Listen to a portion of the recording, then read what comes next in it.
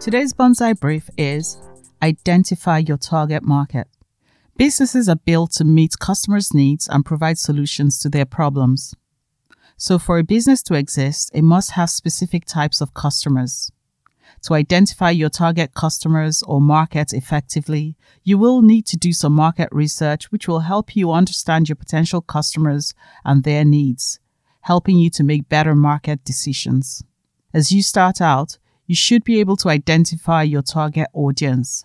If there is no demand for your product, this means that you have little or no target customers, and in this case, the business won't be profitable.